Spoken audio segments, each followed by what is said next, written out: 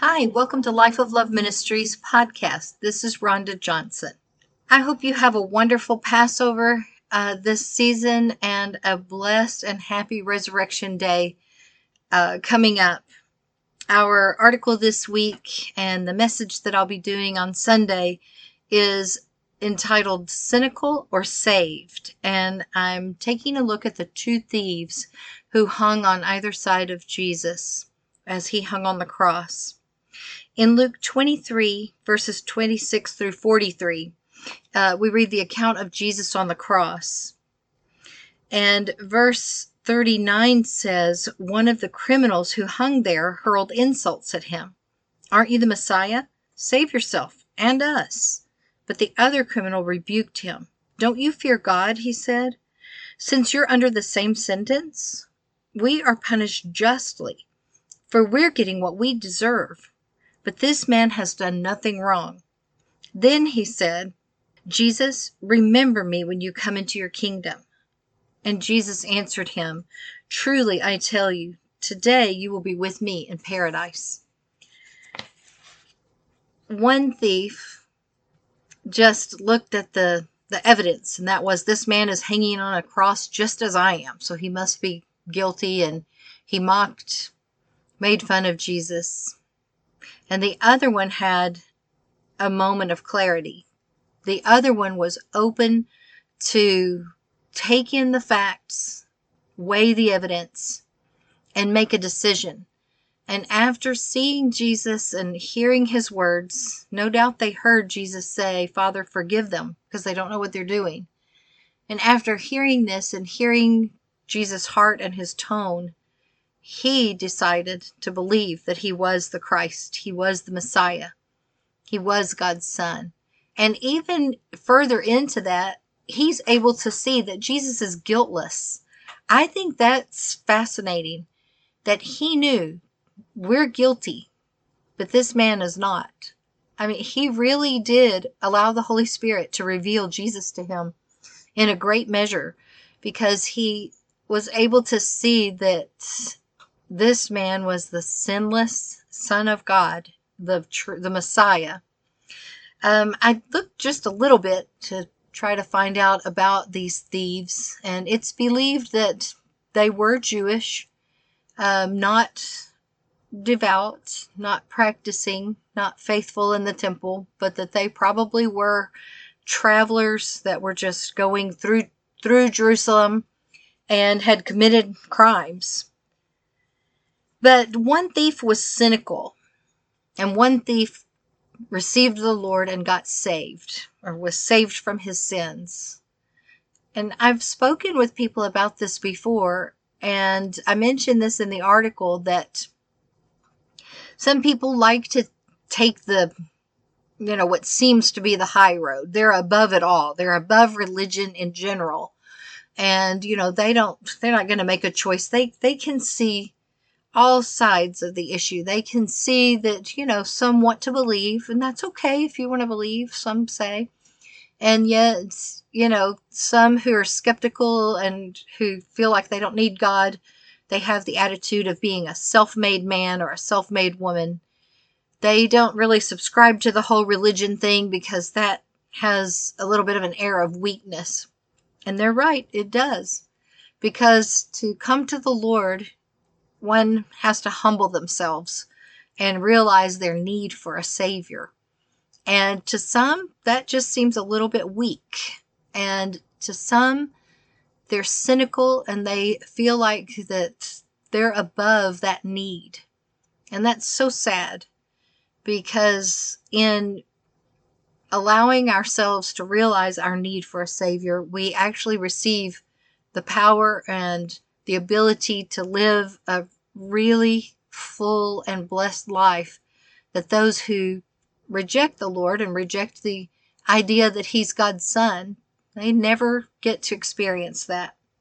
But one thief did get to experience that, and Jesus told him, today you'll be with me in paradise. Paradise was a place that is referred to at times as the place of departed spirits, or Sheol, and it has several different references throughout the word. But Jesus went down to paradise. We see in Isaiah 61 where Jesus came to set the captives free.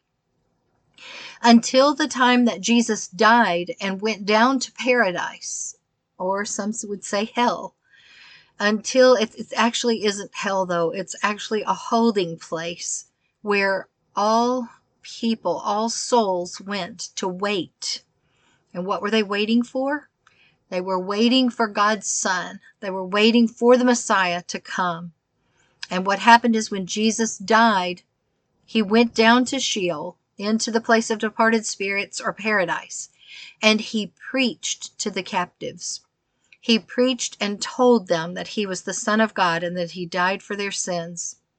And he allowed them to have an opportunity to believe in him so that they could go and be in glory with him and be in heaven with him. Now, you and I, in this time, when we die, we don't go to a holding place. We go immediately to face the Lord. And our fate is determined here on this earth by making a decision for the Lord or by rejecting the Lord. And then we go immediately to see the Lord and be with him. But Jesus went and preached to those who were waiting for him, including this man who was on the cross, including this thief who was there, who had already decided to believe in him. Jesus replied to him and said, "Today you'll be with me in paradise." 2 Corinthians 6:2 says, "In the time of my favor I heard you, and in the day of salvation I helped you." I tell you, now is the time of God's favor. Now is the day of salvation. We don't know how much time we have on this earth. We know that every human has a preset number of days. God has predetermined how many days we'll be able to live on this earth, and we don't know when our end time, we don't know our expiration date, if you will. But the Lord does. And so he says at different times in different ways throughout the word that today is the day to receive him. Today, right now, what we have. We don't have yesterday. We can't change yesterday. Tomorrow isn't promised, but we have today. And so this idea of putting things off or taking care of that before we die, that opportunity isn't promised. There's no guarantee that we'll have an opportunity to give our heart to the Lord or make things right before we die. But we do have right now. Rick Warren said in a recent article, he said that the mortality rate of humans is 100%. I thought that was really good. We're all going to breathe our last breath one day, and we will be in the exact situation that these thieves were in. We will be faced with the end of our lives. So will we have more in common at that time with the thief who believed or with the cynical one? Will we still be, if those of us who are more doubtful and who have trouble believing, will we still be questioning things? Will we still be weighing things out?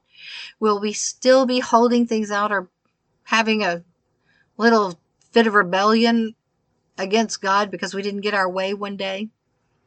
Or are we going to accept the Lord today, the day that we have?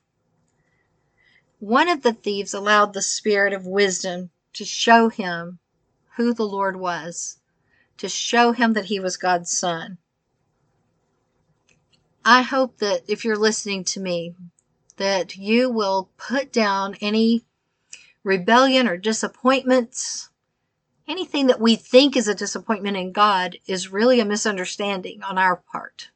God is good. He has never had anything except good in mind for us. And if we think otherwise, then we are mistaken. We've misunderstood things and don't understand how things happened. And if we think that we have anything to blame the Lord for, then we certainly are misled. We certainly do not understand, because God only wants what's good for us. He only wants to bless us.